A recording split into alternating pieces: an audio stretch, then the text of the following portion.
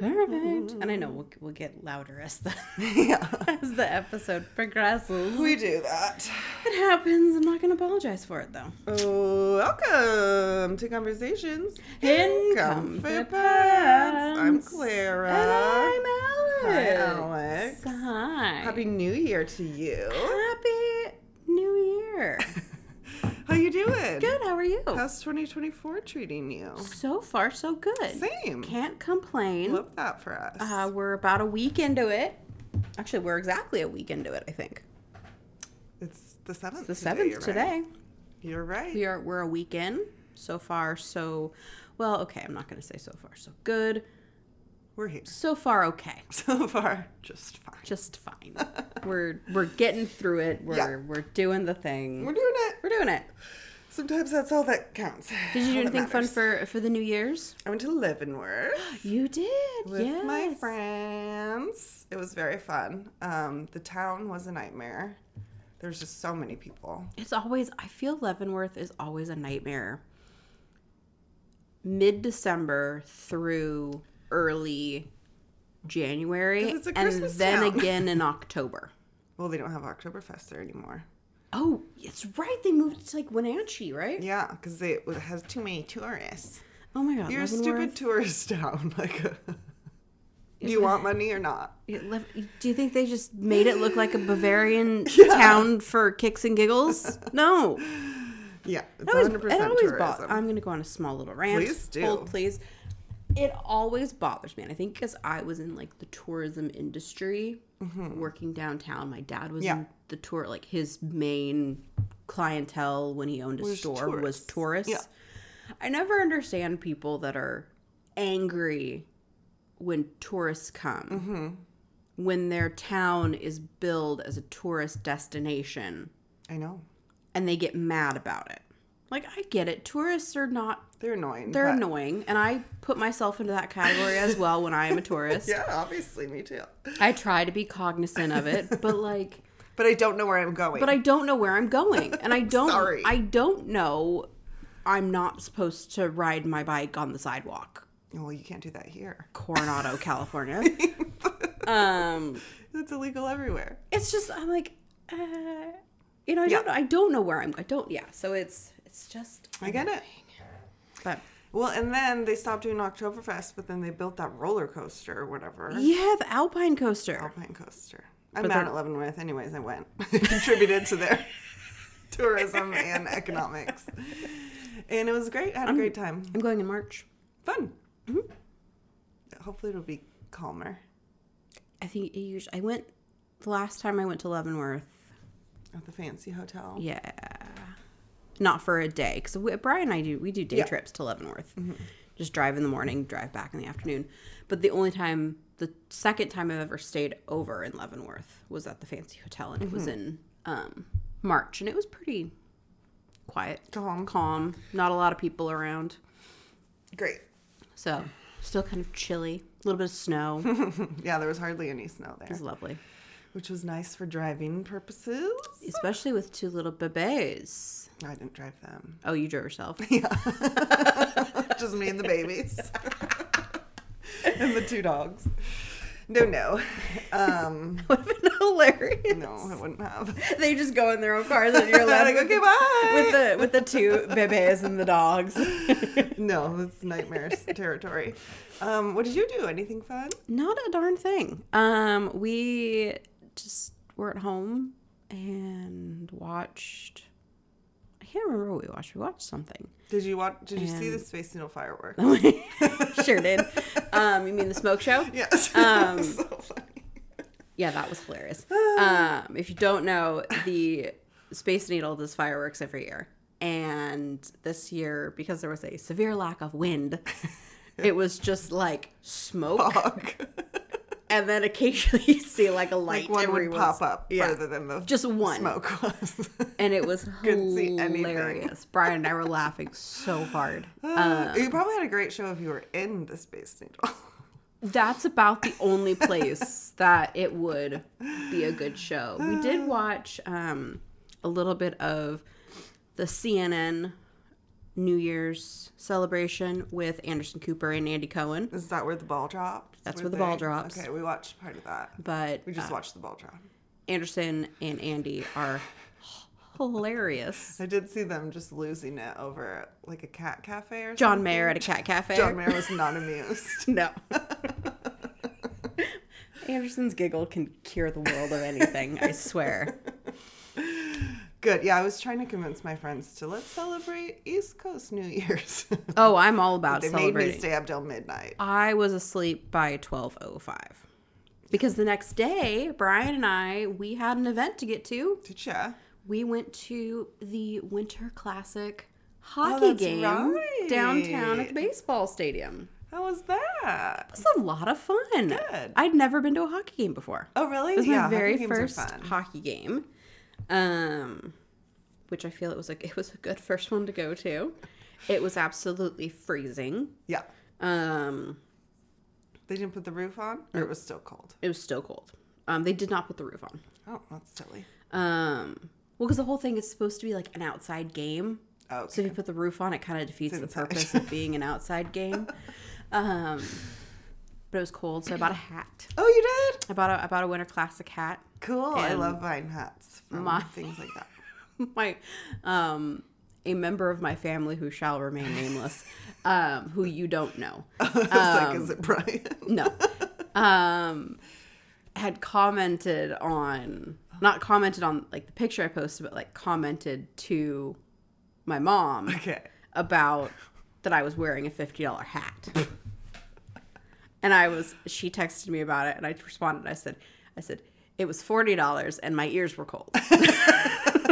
That's $25 each year. I'm like, the ears were cold. I needed a hat. Also, it's not your money. And I'm like, and there were hats there. So I got a hat. Mind your business, relative. Don't look into my closet. Yeah. That's for sure. I'm like, not nice, that my things are expensive. I just have cozy too much. warm hat for my ears. My ears were nice and toasty. But yeah, it was cold. Yeah. I did get a hot chocolate. Num num. Which was $13. $50. That's what you should do. I'm like, this is the concerning part here is my $13 Swiss Miss hot chocolate. Over and over again. Swiss Miss, on the other hand. Like it was the $1.50 packet Swiss Miss made with water. Could have brought your own. But I did get a cool cup with it. So. Oh, that's nice. Yeah, I was drinking like the Topo Chico like seltzers. Oh, like ranch waters, or is that different? They had ranch waters, but this was like a strawberry guava like seltzer. Have you never had a Topo Chico? I have. I'm like, because we've had them at my house. Because they're so good. So I was having that, and I'm like, this is too cold.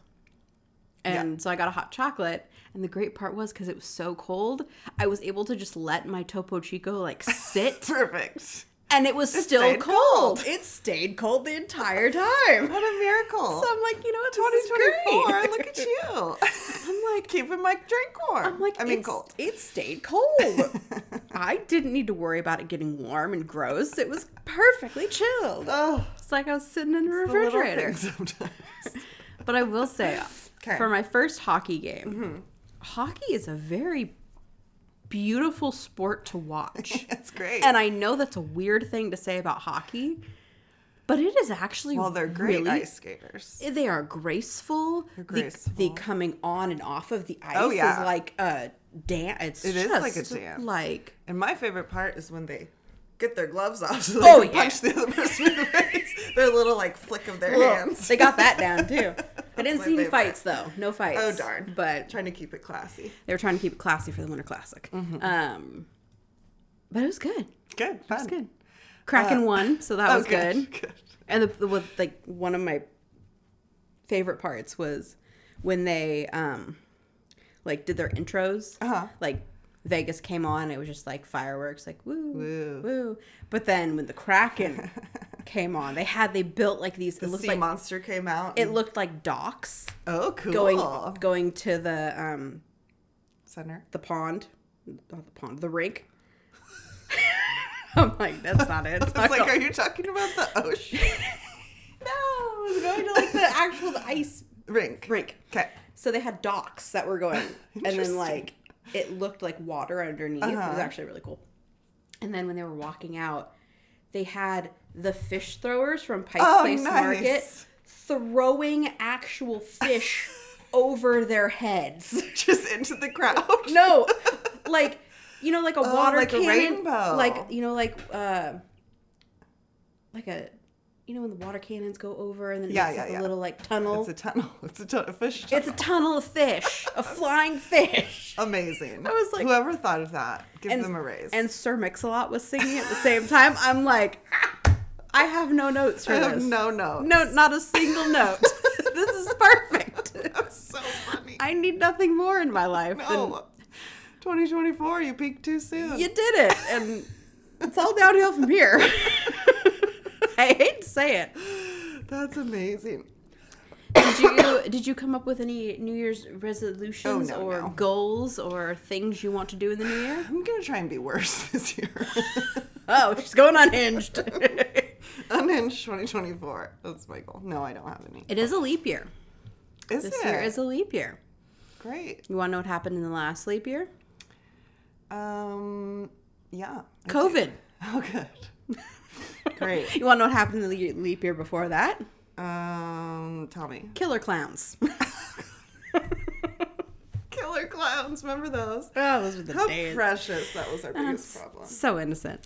So. It's cute. I mean, I think we're in for it this year. Good. Saddle up, people. We're in for it. In for something. Start boarding up your windows. Something's going to happen. We got Dub 3. aliens in Miami. Oh, yeah, that's right. Don't know what's going on. It was incredible.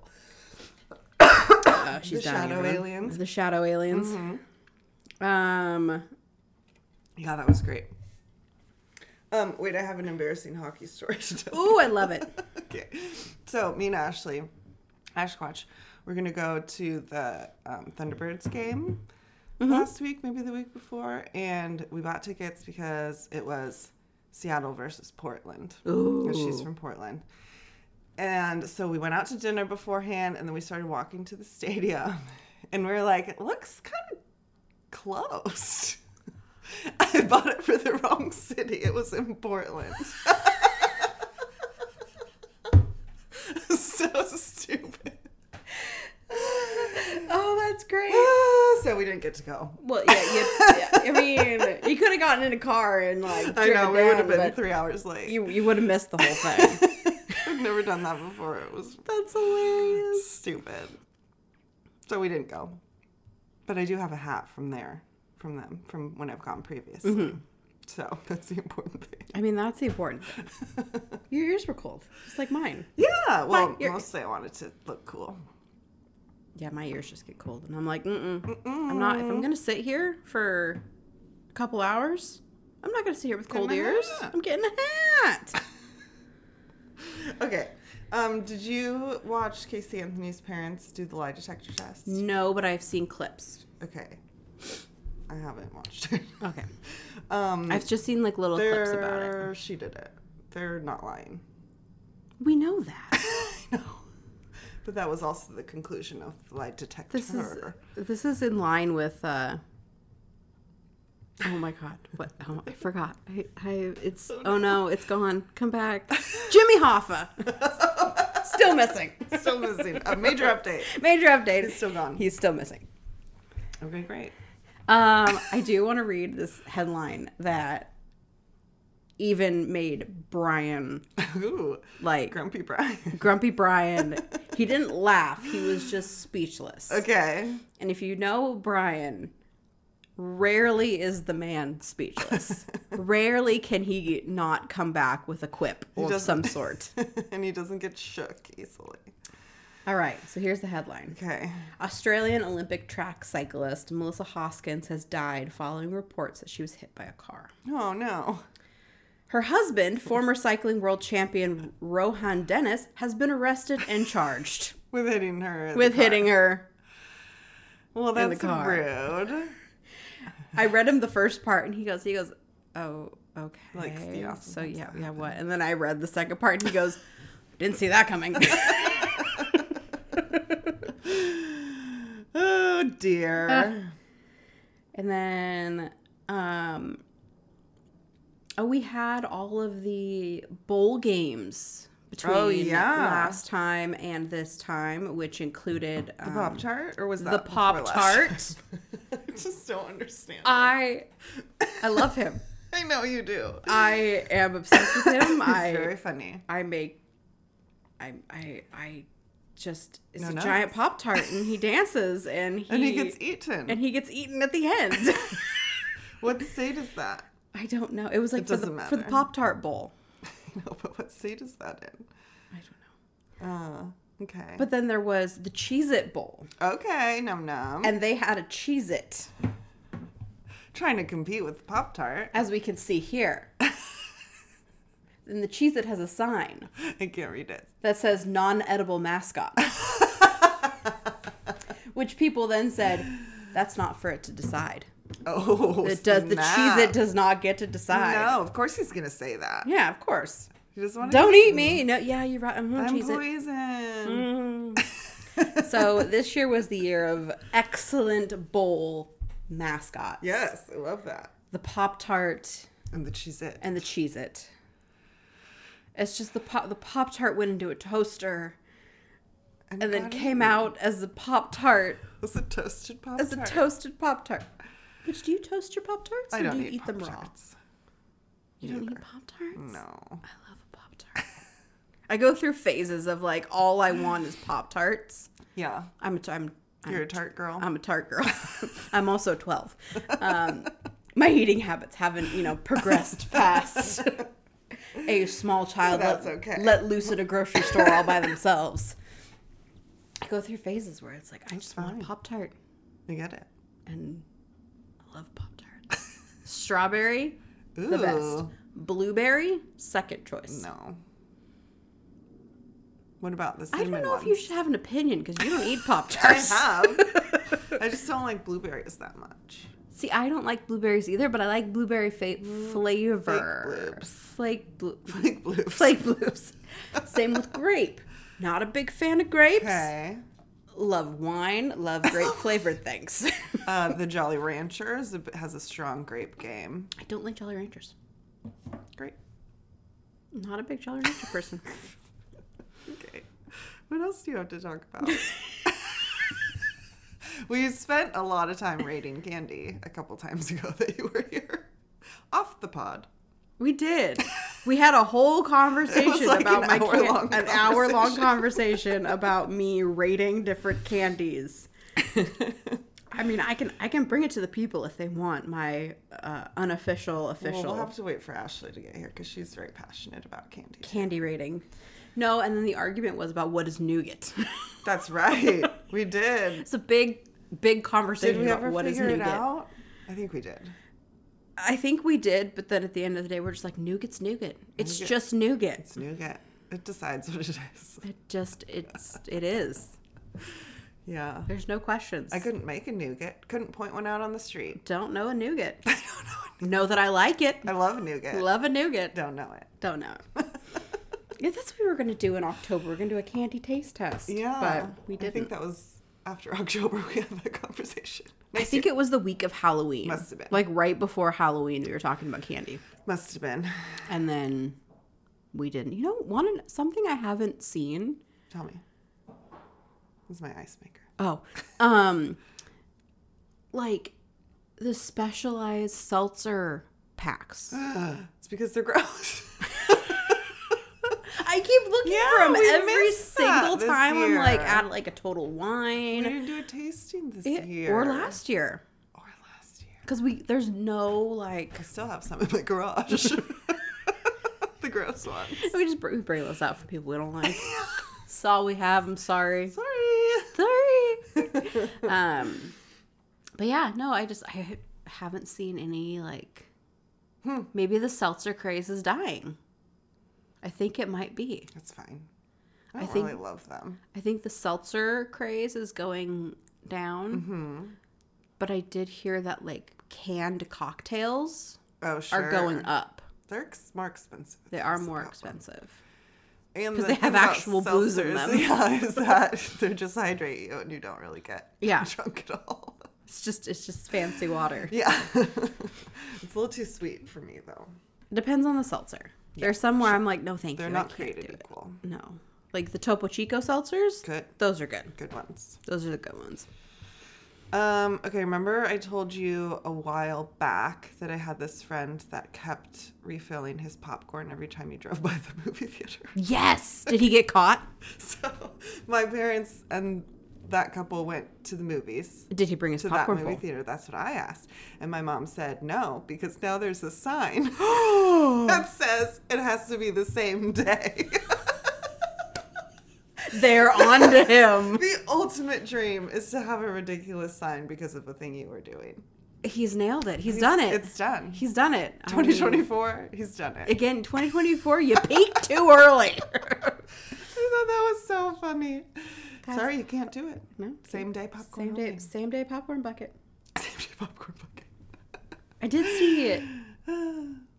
Starbucks is doing where you can now bring your own cup if you do like drive-through or mobile order. Okay. Which does not really make sense in my brain. That's worse. It's not mobile order computing. I guess. I need to check with my insider sources. Yes, please. But it just doesn't make sense. It's like, you need the cup ahead of time. You need the cup. Not when I'm already there. I can't give you the cup through the drive-through. Through the speaker. Through the speaker box thingy. Exactly. I can't do it. You can't and you won't. Maybe you have to make 2 loops. Drop it off. Come back around. Drop it off and come back. And with the mobile order, it's like I'm going to mobile order. Here's my cup. Yeah, that's true. There's some flaws in that. Also, you'd probably get the wrong cup sometimes. Yeah, that would be terrifying. I'm like, how is this going to work? Logistically, it doesn't make any sense. No. Yeah, I don't get it. I mean, as I sit here with my single-use Dutch Bros cup. Well, it's paper though. It's paper. It's recyclable. We can make a craft project out of it. It's paper. Isn't it recyclable? It's recyclable. It is recyclable. I think it's recyclable. You put it in my recycling and I put it in my... I put it in your trash. Oh, gosh. I don't put it in the recycling. Well. I put it straight in the trash. R.I.P. to the planet. I don't recycle. We've been over this. Okay, great. I recycle one thing and one thing only. Cardboard. That is the extent of my recycling. Okay. Everything else, trash. Trash. Pop cans, trash. Oh, glass, no. trash. This is being recorded. Don't say that out loud. Well, I'm going to. Until they make it easier for me to recycle. Like my grandma. Do you have to separate your recycling? I don't know. You don't. Put it all in the blue thing. But here's the thing. I don't have a recycle bin. I share one recycle bin. Well, that's... with one person it's down at the other end of the property. You get another recycling bin. Very inconvenient. It's going to be inconvenient when the planet bursts into flames, Alex. JK, we'll be dead. I'll have marshmallows. Okay. It's January. It's January. I think that's it. Okay, great. I probably do, but I can't remember it right now. So January being the first month of the year, new beginnings. New beginnings. We're going to talk about firsts. Things, the first time things happened. First things. Wait, is it just first things that happened, or like first and however you want to take it? Thank goodness. I was nervous because I did yeah. First person. There we go. Do something. That works. Okay, great. That fits in my bubble. Mine is gonna be the same theme next week, not just firsts, but more specific. So I'm thinking you should go first, then I'll go first last time. Next time. Next.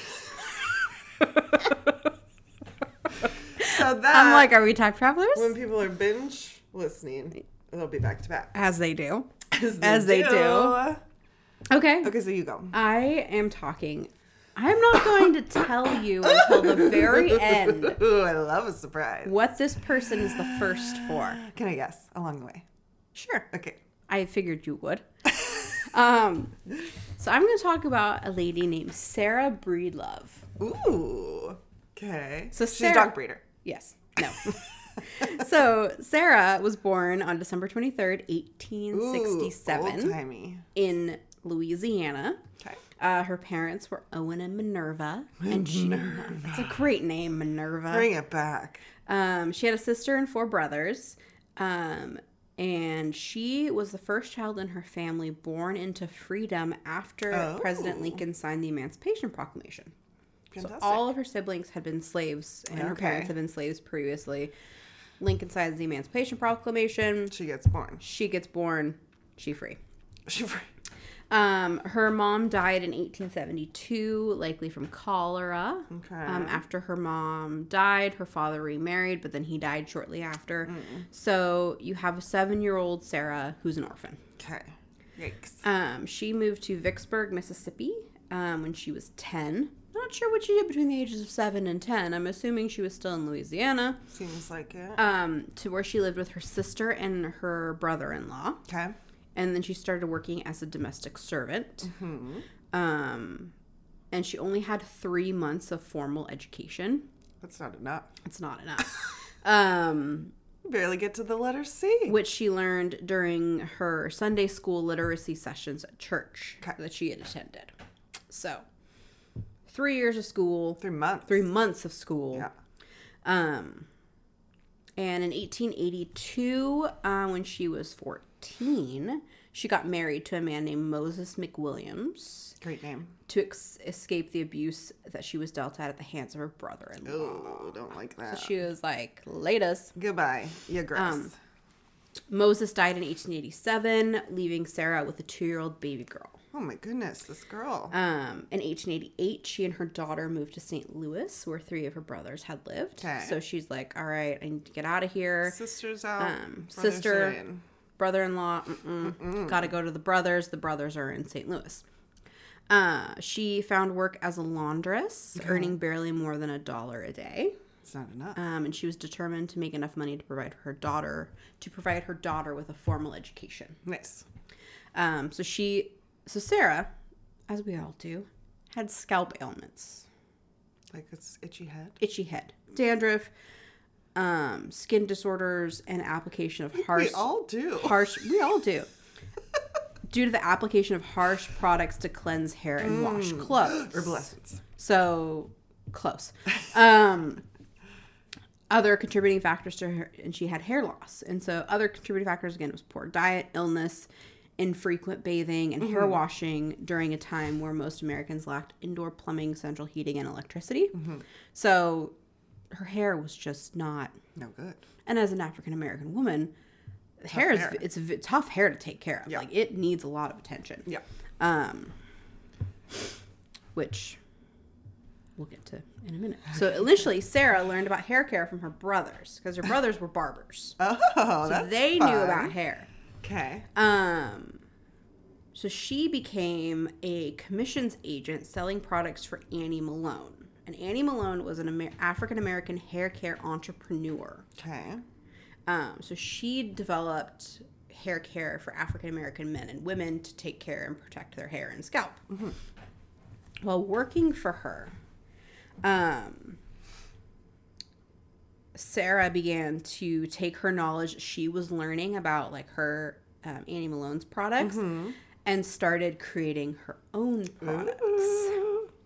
So in 1905, when she was 37 years old, Sarah and her daughter moved to Denver, where she continued to sell products for Malone and also on the side develop her own hair care products. Get it, girl. Controversy ensued. Annie found out. She was like, "You're stealing my formula." Yeah. And she goes, I'm using an existing formula you also used. I'm just doing other stuff to it. So in 1906, she got married again for the third and final time to a man named Charles Walker.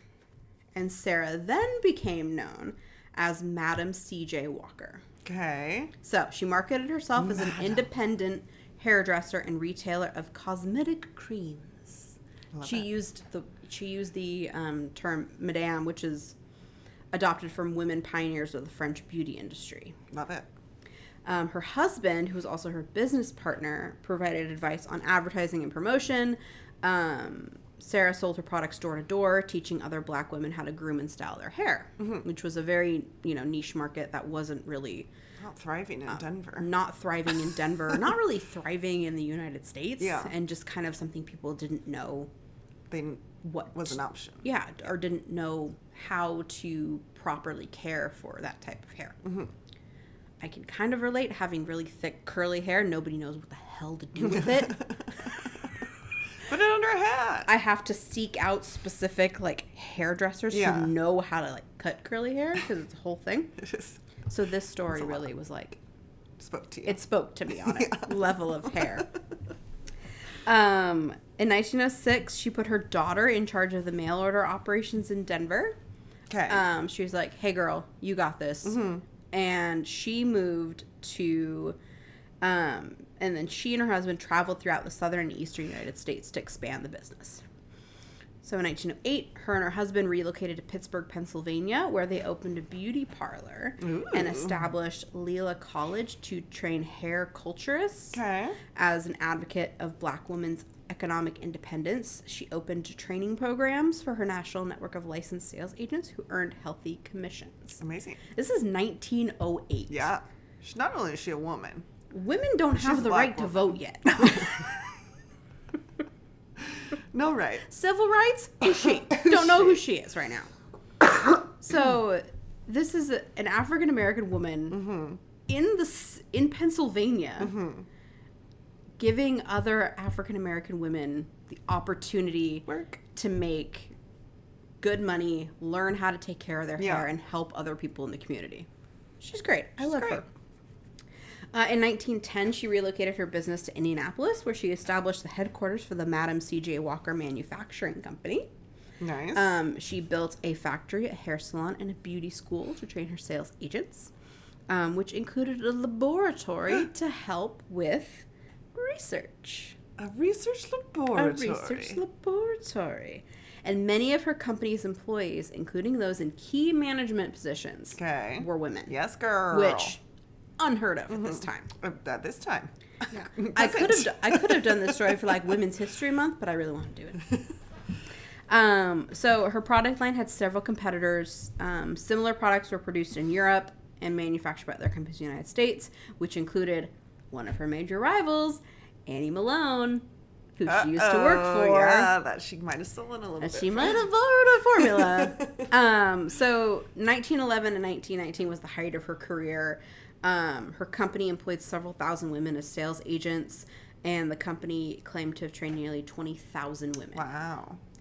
In addition to training in sales and grooming, she also showed other Black women how to budget, build their own businesses, and encourage them to become financially independent. Amazing. So she was helping the community. Yeah. She held a conference, the first national gathering of women entrepreneurs to discuss business and commerce.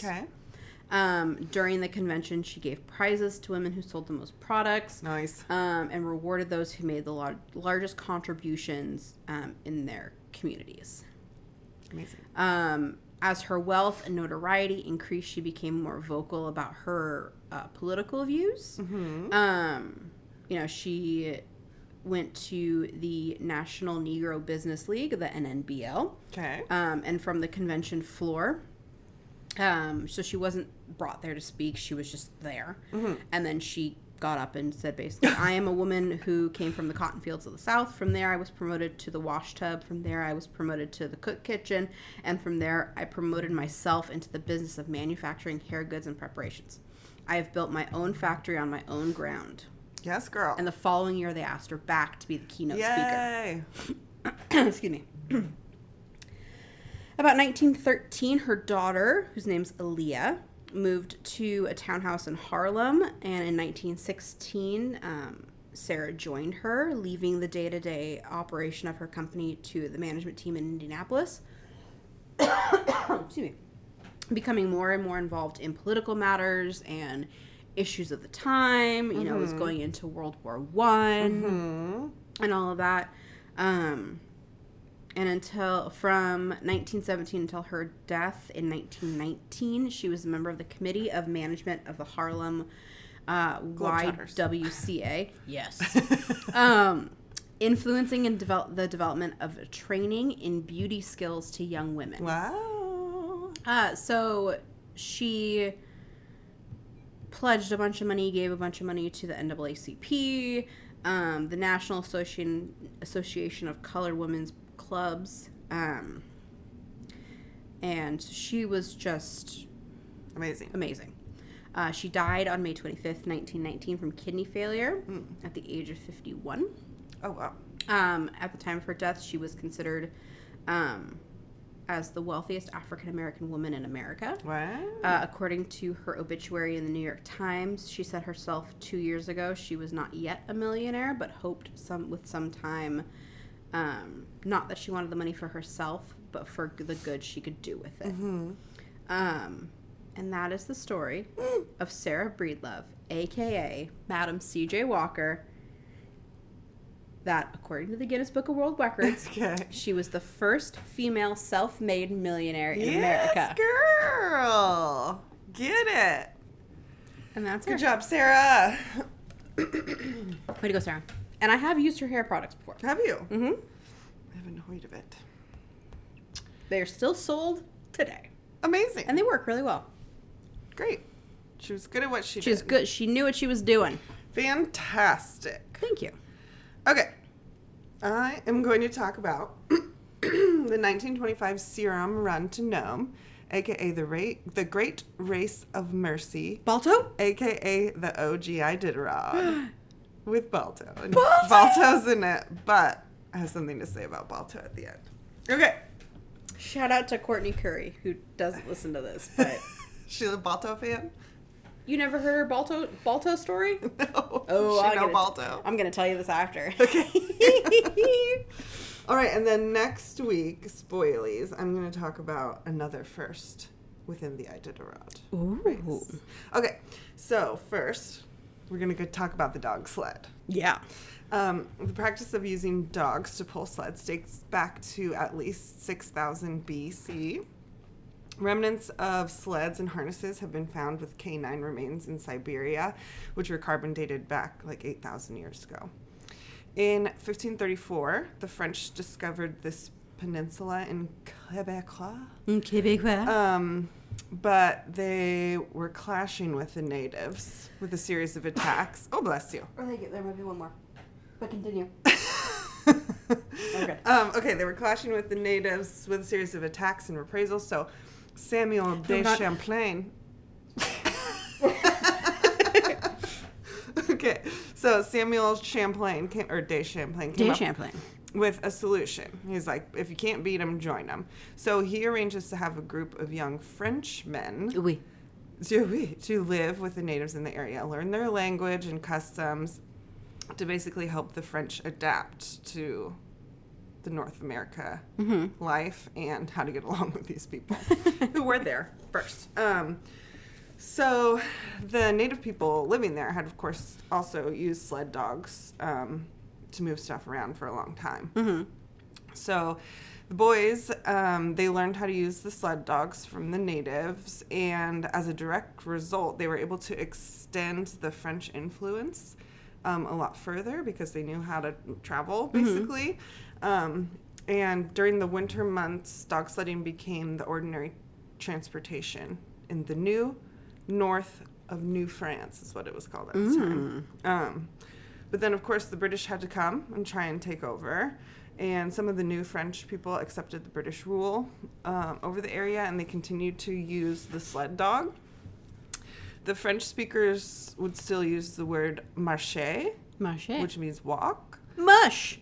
And the British people, you know, English speakers screwed it up. And of course we did. It transformed into the word mush, which is now why dog sledding is called mushing sometimes. Oh, I love it. I know. Interesting, right? Paper mache. Bon mache. Paper walk. Paper walk.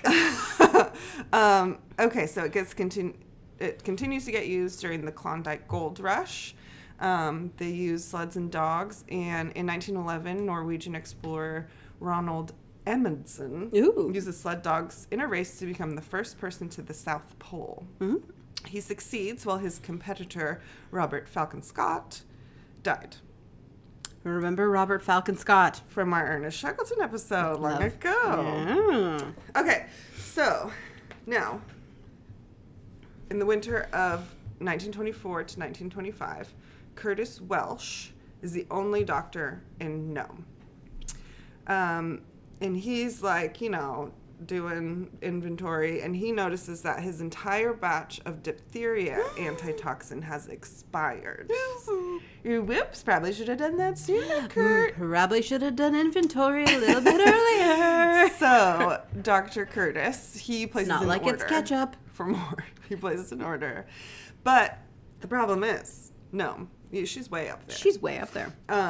There's a point in the winter where you can't get to the port because it's ice. And there's no airplanes. I'll talk about that in a second. So it's not accessible. Yeah.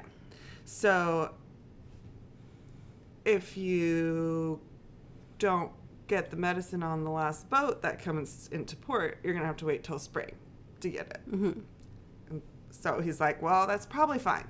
Like, we're in the middle of nowhere. Yeah. No one can get to us.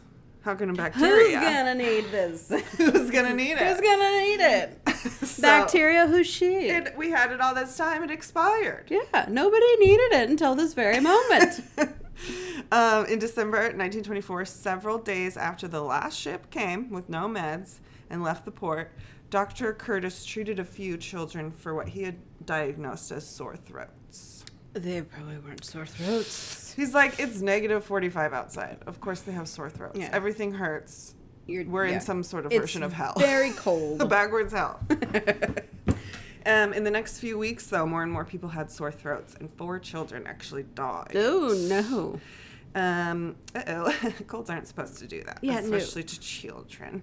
So by mid-January 1925, Dr. Curtis officially diagnosed the first case of diphtheria after he was able to do an autopsy on one of those kids.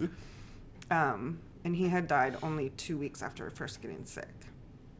So the following day, a 7-year-old girl presented the same symptoms of diphtheria, which is a fun word to say for how nasty it is. Yeah. So he gave her some of the expired medicine. Like, maybe it's better than nothing. Yeah. But she died a few hours later. Oh, so it's not better. So it was worse. So now we have an emergency situation. Yeah. Dr. Curtis gets the mayor on the horn to let him know what's happening. And the mayor arranges an emergency town council meeting, and they decide immediately to implement a quarantine. We know it. The next day, Dr. Curtis sent radio telegrams to all other major towns in Alaska, letting them know, like, watch out for diphtheria, because we totally have it. Yeah. Like, if anyone's been here, quarantine yourself. Yeah. Despite the quarantine, though, there were over 20 confirmed cases of diphtheria, and at least 50 more at risk by the end of January. And without the antitoxin, it was expected that the surrounding region's population of around 10,000 people, the mortality rate could be close to 100%. Ooh. In 1918, the Spanish flu was there and took out 50% of the people in Nome. Whew. The majority of them were Native Alaskan people because they just don't have, what don't they have? They don't have, like, any resistance because no built-up immunity. They've never, seen other people. It's so isolated up there. Yeah. So they're like, yo, it's happening again.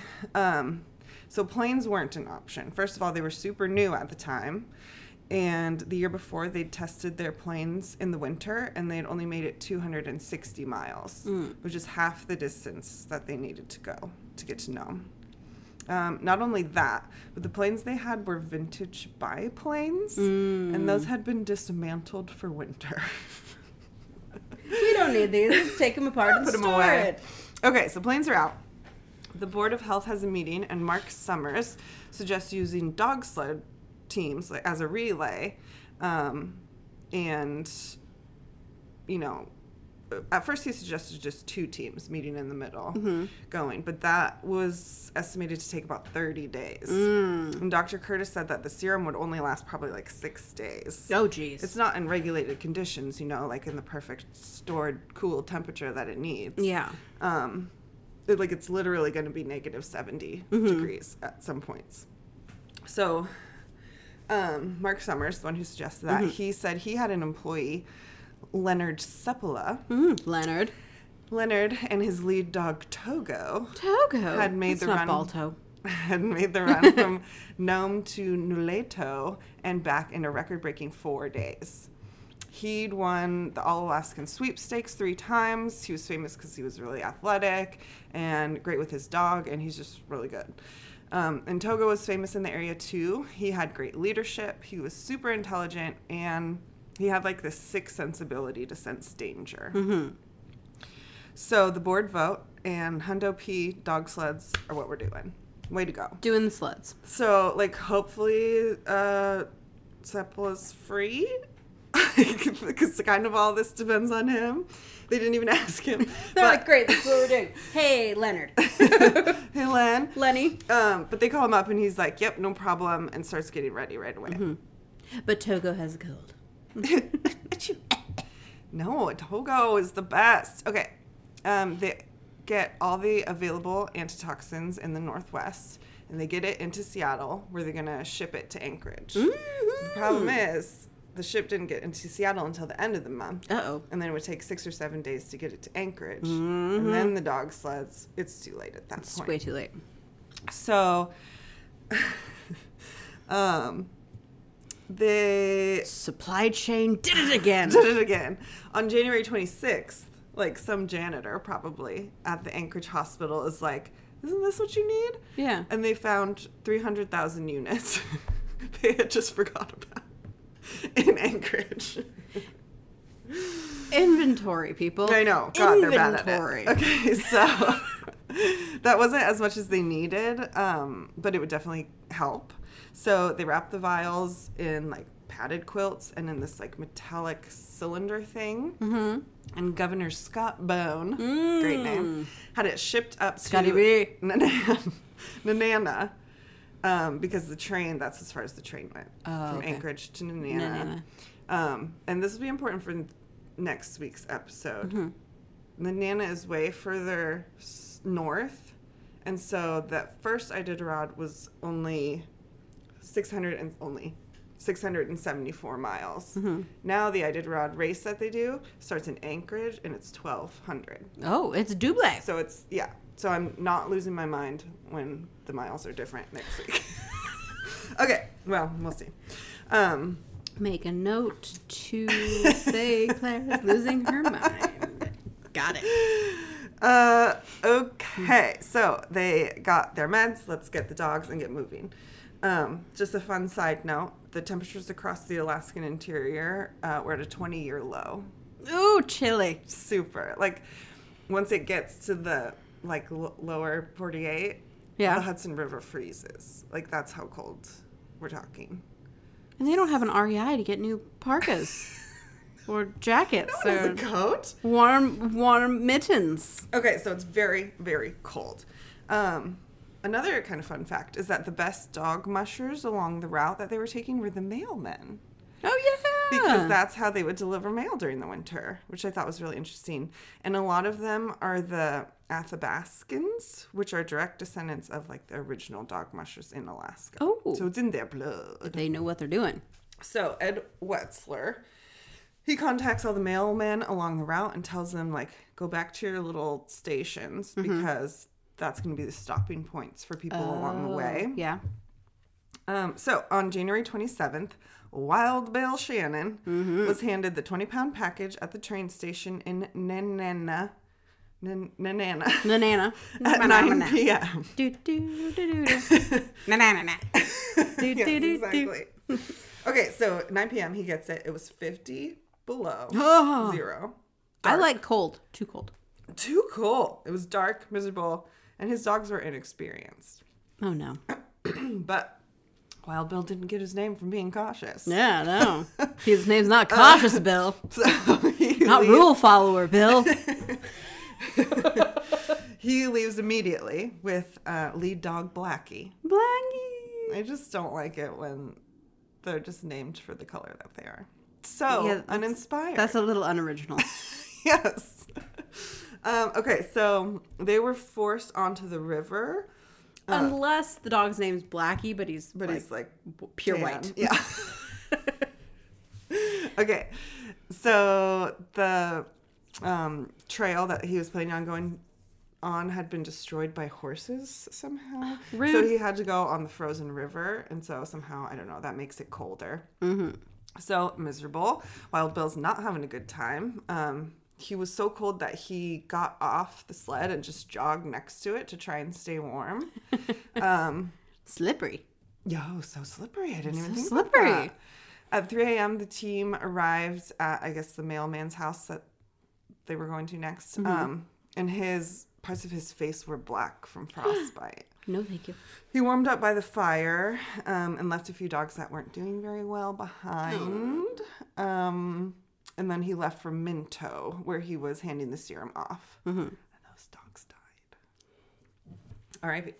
Okay, so just Bill now. Like, I think he's gonna calm down and lead a quiet life. You know what? He's gonna lose the wild. He's just I'm just William. Sensible Bill. I'm just William. Just call me William. He arrives into Minto at 11 a.m. And hands the meds off to Edgar Calland. I know what you're thinking. 11. He's gonna love it out there. It's gonna be great. No, it's still minus 56. Also, I looked it up. Sunrise in Minto in Alaska on January 28th is 9:59 a.m. So it's barely light. But yeah. Okay, but Edgar takes off. It's so cold that his hands literally froze to the sled handlebar. The mailman at the next place had to pour boiling water onto the wood to unstick his hands. Like, he had to have gloves on, but for some reason he couldn't get off the sled because he was frozen. Yeah, I'm frozen to the sled. Help me. Help. Okay. I need to go to the bathroom, and I can't bring the sled with me. Yeah, gosh, how did they pee? That's my question. Questions. Lots of them. Okay. Again, with the record keeping, on January 29th, they find 125,000 more units in Juneau of the meds. I just keep finding them all over the Which place. that sounds like a lot, but according to Wikipedia.org, that's only enough to treat 4 to 6 people.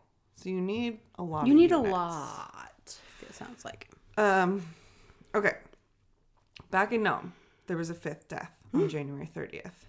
Governor Bone, he's like, we got to speed this up. So they decide not to make Sepulveda do the entire second half, and they add more sled teams. So that basically, like, rather than them resting and then going again, they would just hand it off to the next person, saving a lot of time. A bucket brigade. Certainly. Brigade of buckets. Brigade of sleds. Sepulveda was still doing the most dangerous leg, and it was like he was taking a shortcut over the frozen Norton Sound, which is very dangerous. The problem was, when they decided this, Sepulveda was already on his way to meet in the middle. He had to leave from Nome. No phones. They couldn't send a carrier pigeon. It's too cold. Too cold for the pigeons. So Smoke signal? No. It's foggy, probably. Yep.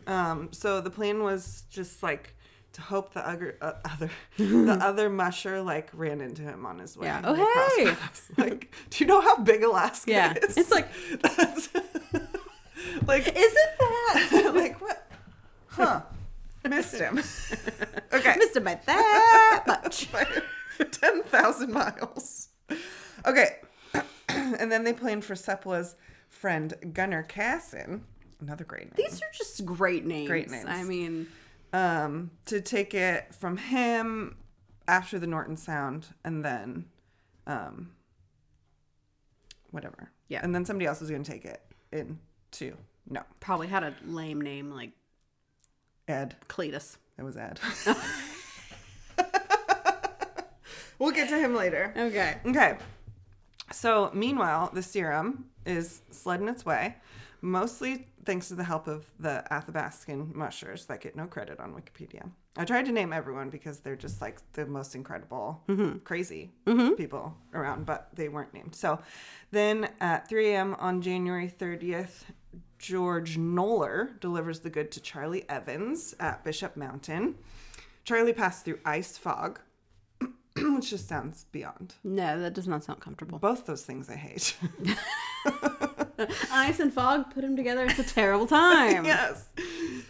he can't see, so he has to rely on his lead dog to get him where he needs to go. Like, I can't even imagine just trusting that your dog... Like, Penny has never done anything in her life for me. Can you imagine? It's like these dogs are incredible. Okay, so the dog's leading, but he has 2 short-haired lead dogs. Oh. And they eventually collapse with frostbite. Well, yeah, they don't have enough fur. They're very cold. They're very cold. They have short hair. They died. But now I'm calling him Wild Charlie because no lead dog, no problem for Charlie. Charlie. He becomes the lead dog and starts pulling the sled. Charlie. Alaskan men, they just don't make them like that down here. They don't. So he arrives at 10 a.m. And hands off to Tommy Patsy, who departs within the half hour.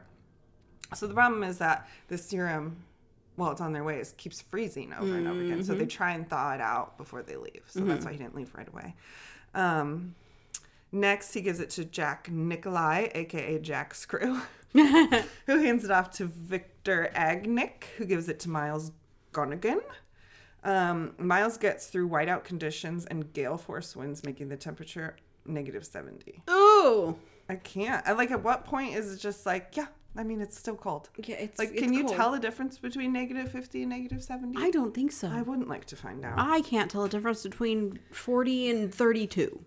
Actually, I can. You can. But But at some point, it's got to just be cold. yeah, it's just cold.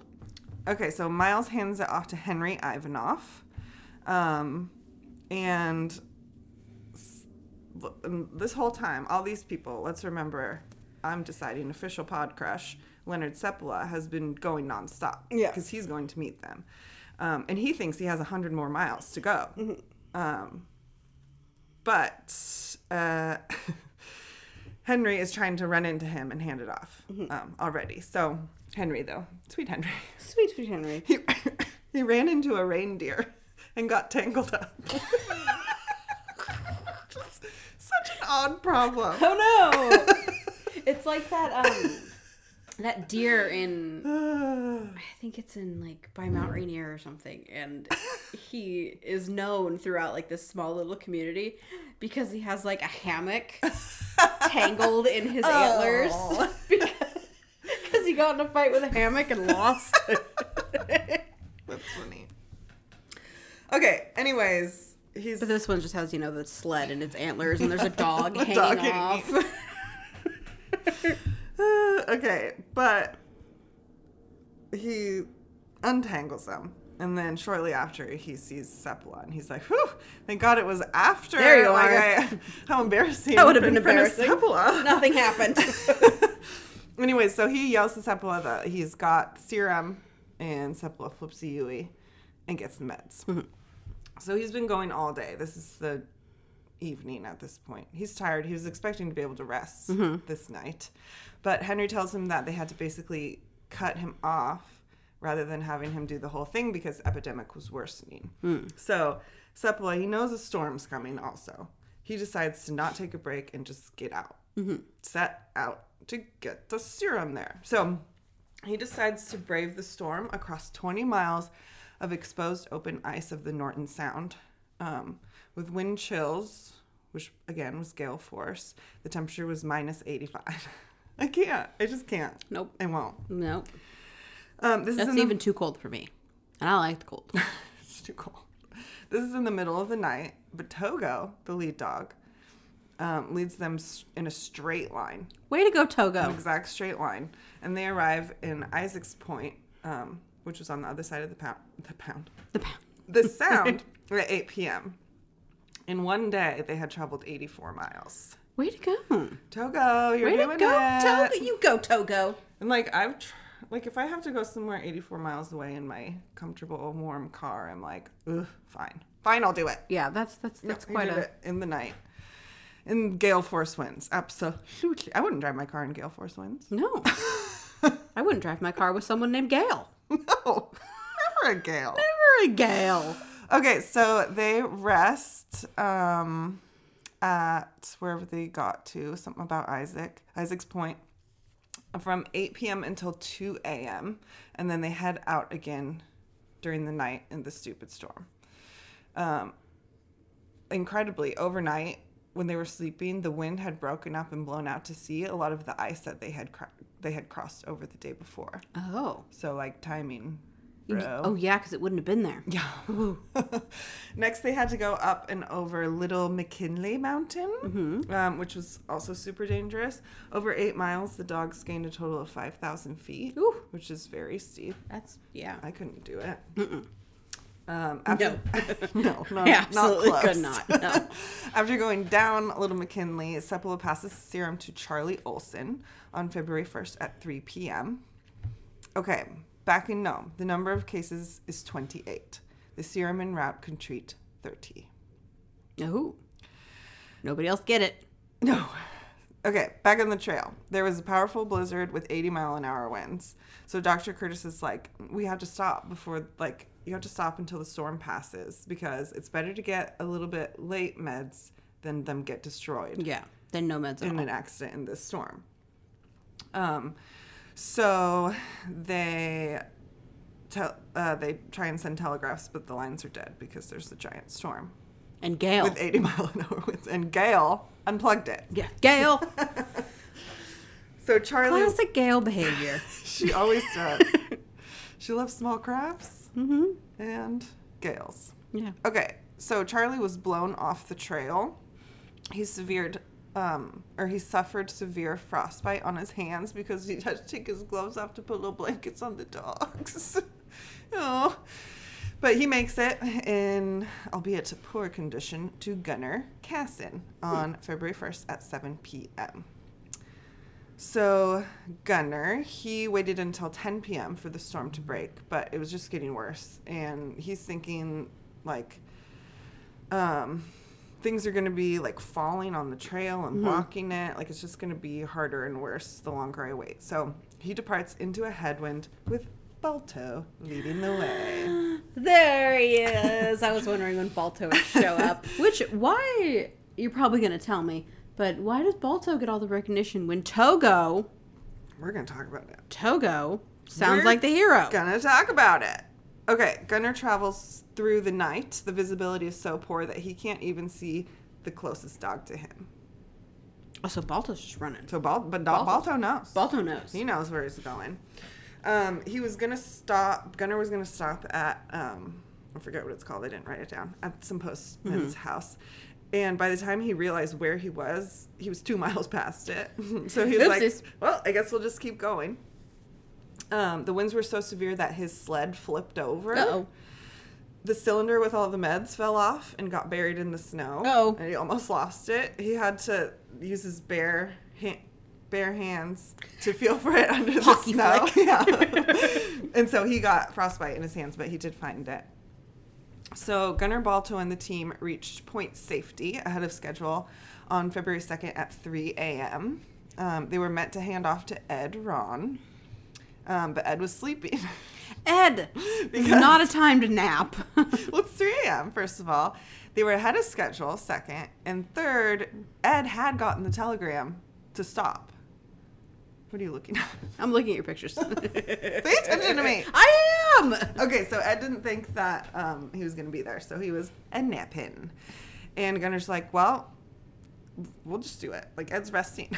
Yeah. Meanwhile, Ed is losing all the glory. Can't wake up Ed. No. Ed needs his sleep. Ed needs his sleep.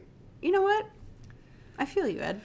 No, Tom. I also would be... Yes. Napping. It's 3 a.m. and they're not meant to be there yet. Yeah, you're not supposed to be He's here. not napping. I will be sleeping. He's in full REM. Yeah. It's the middle of the night. Okay, but Ed did lose all the glory because he was meant to bring it in. Ed, you know what? Tough one. So that's what you get when you're all cozy. When you'd like to sleep like a normal human. Huh? Shoo. Me. Okay, so they press on the remaining 25 miles to Nome, reaching Front Street at 5:30 a.m. Not a single vial was broken, and an antitoxin was thawed and ready by noon. They saved the day. They did it. Together, the teams covered 674 miles in 127.5 hours, which was considered a world record, done in extreme sub-zero temperatures in near blizzard conditions and hurricane force winds. I read somewhere that they tried to do it like years and years later with like their kids, basically, their descendants, and it took them twice as long. And it wasn't as bad of conditions. So these are crazy people. All participants in the dog sled received letters of commendation from President Calvin Coolidge. This was like national news. Oh, for yeah. sure. Yeah, for sure. So they even made a movie called Balto. Don't remind me. So they received letters of commendation from President Calvin Coolidge. And each musher received a gold medal from the H.K. Mulford Company. Ooh. Don't know what that is. The mayor of Los Angeles presented a bone-shaped key to the city, to Balto, in front of City Hall. And he tried to eat it. He's like, nom, nom. No. Poems and letters from children poured in, rah, rah, rah.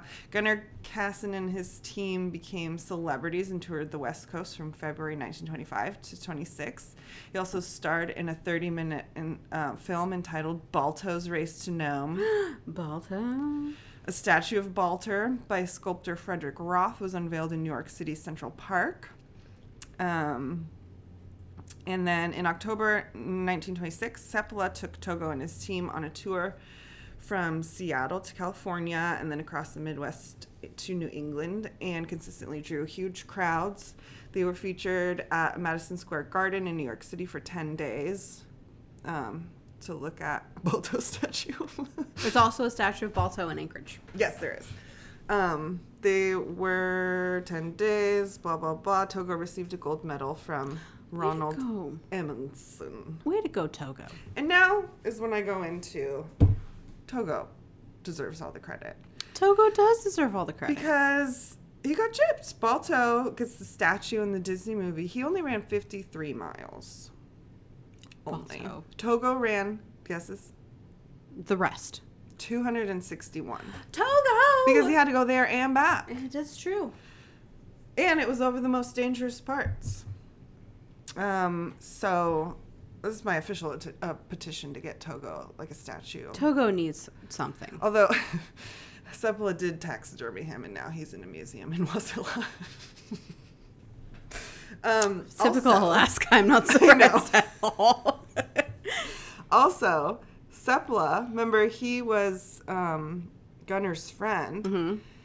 Seppala was his dog. Balto was Seppala's dog, actually. And he said that Balto was a scrub freight dog that he left behind when he sent out on the trip because he wasn't even good enough. He also said that Balto wasn't even the lead dog. It was a dog named Fox. But the news media took a photo of Gunnar and Balto, so they ran with that. And apparently, Seppala was bitter until the very end that Balto got credit and Togo didn't. Anyways, that's enough trash talk. Name your babies Togo. That's my story. Trash talk about Balto. That's my story of the OG Iditarod. Ooh, good story. I thought it was great. I thought it was such an interesting story. For Togo. Justice for Togo. Justice for Togo. He's going to be our cover art no matter what our title is. Title can just be anything, and then it'll just be, yes. Justice for Togo. Justice for Togo. Okay, January 9th. On this day, 1431, got an old.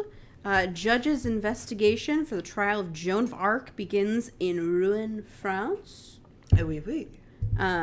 Which love her. I love Joan of Arc. Love Joan. But for the longest time, I did not think she was actually a real person. Oh, really? I thought she was like, not. Someone else that I won't name just in case they're real. Tale. That's an odd to be tale. like, girls are great and strong. Yeah, girls can do it too, they will get murdered. But they will get murdered. By the government. 1493. Yes. My personal favorite I'm very of the excited. entire on this day. Christopher Columbus first sights manatees. Yay, the sea cow. And that's when he thought it was a mermaid because it was so beautiful. Yeah, look at the beauty, the grace. It's a manatee. It's a manatee. 1799, British Prime Minister William Pitt the Younger introduces income tax. Boo. Pitt, you stupid.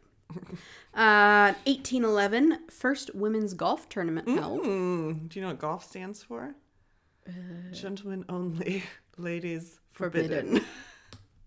That's So only at Augusta. That's funny that it's a women's tournament. It's a women's tournament. 1880, the Great Gale of 1880. Another gale. So many gales. 6 feet of snow falls in Seattle over 5 days. Holy mackerel. That'll shut her down. That's a lot. And this was pre-Seattle being very hilly. What are you talking about? Seattle wasn't very hilly back in the day. How? It was flat. They built it up. Okay, great. I'm standing by what I just said. 1909. And also they didn't have cars. So a bus sliding down Pike Street, not an issue. No, not Pike Street. That's a terrible street because it's the flattest street in Seattle. One going Virginia. Bell. Denny. perpendicular to Pike and Pine. Union? University? I don't know. Go on. Okay. Who cares? Anyway, we named streets in Seattle. We're from Dakota. We're from Dakota. Business doing this. 1909, Ernest Shackleton. Another shout out to Ernest. Did love an Ernest. As part of the British Nimrod expedition, reaches a record farthest south latitude. Best man, best boat name. Love a Shackleton. Love a Nimrod. love a Nimrod. I do.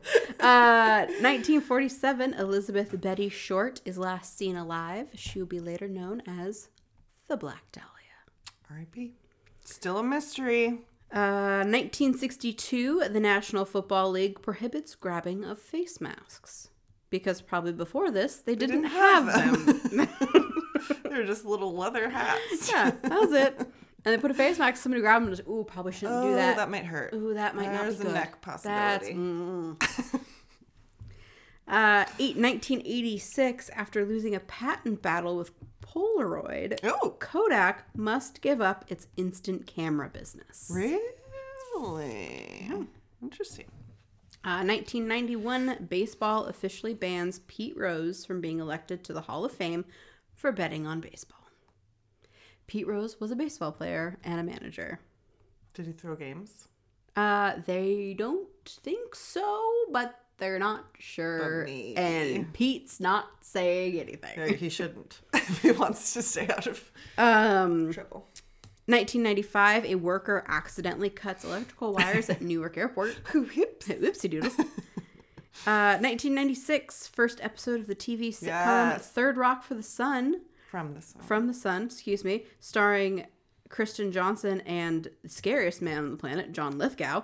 Fan of the show. Debuts on NBC. We love John Lithgow. Do we? I do. I don't. He terrifies me. I love him. 2001, Apple announced iTunes for organizing and playing digital music and videos. Interesting. And then 6 years later, in 2007, Steve Jobs announces the iPhone. Which we have. Which we both have. Blue text forever. Yay! They're like, I think in England or something, they're making everyone's blue because it's like... Here too. No, I don't want that. I like to judge people. Yep, they're making everybody's blue. Ugh. So it's Apple's getting in like trouble because of their proprietary stuff that doesn't play well with others, which is why they had to switch to the USB-C charging port because of a ruling in Europe. Because they're just making so much electronic trash. Yeah. With all their different chargers on every GD phone. Mm-hmm. Okay. I have 1317. Ooh. Phillips 5. I didn't say the fifth. Phillips 5. Phillips 5 the Tall. Ooh. He was 5. I find offensive. He was 5'6". Yeah, seriously. He's crowned King of France. Oh, oui, oui. 1776, Eliza reads it. Common Sense by Thomas Paine is published. In 1868, the last convict ship to something that got autocorrection incorrectly. No, that's the ship's name. Hougoumont arrives in Fremantle, Australia, ending the 80 years of penal transportation. Oh, yes. All the baddies went there, and now they're the coolest. Now they're the coolest people on the planet.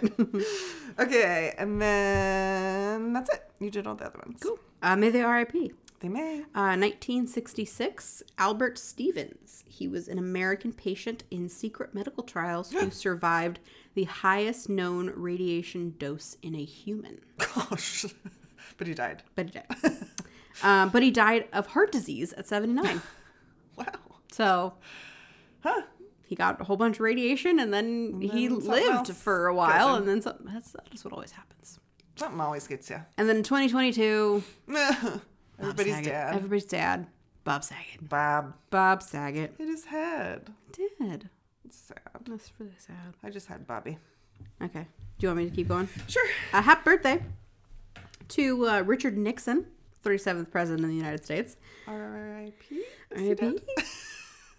Yeah, he did. He died in Oh yeah, I guess 1913. He's dead for sure. 1929. Not happy birthday to Dorothea Puente. She was an American serial killer. Bob Denver, aka Gilligan from Gilligan's Island. Oh.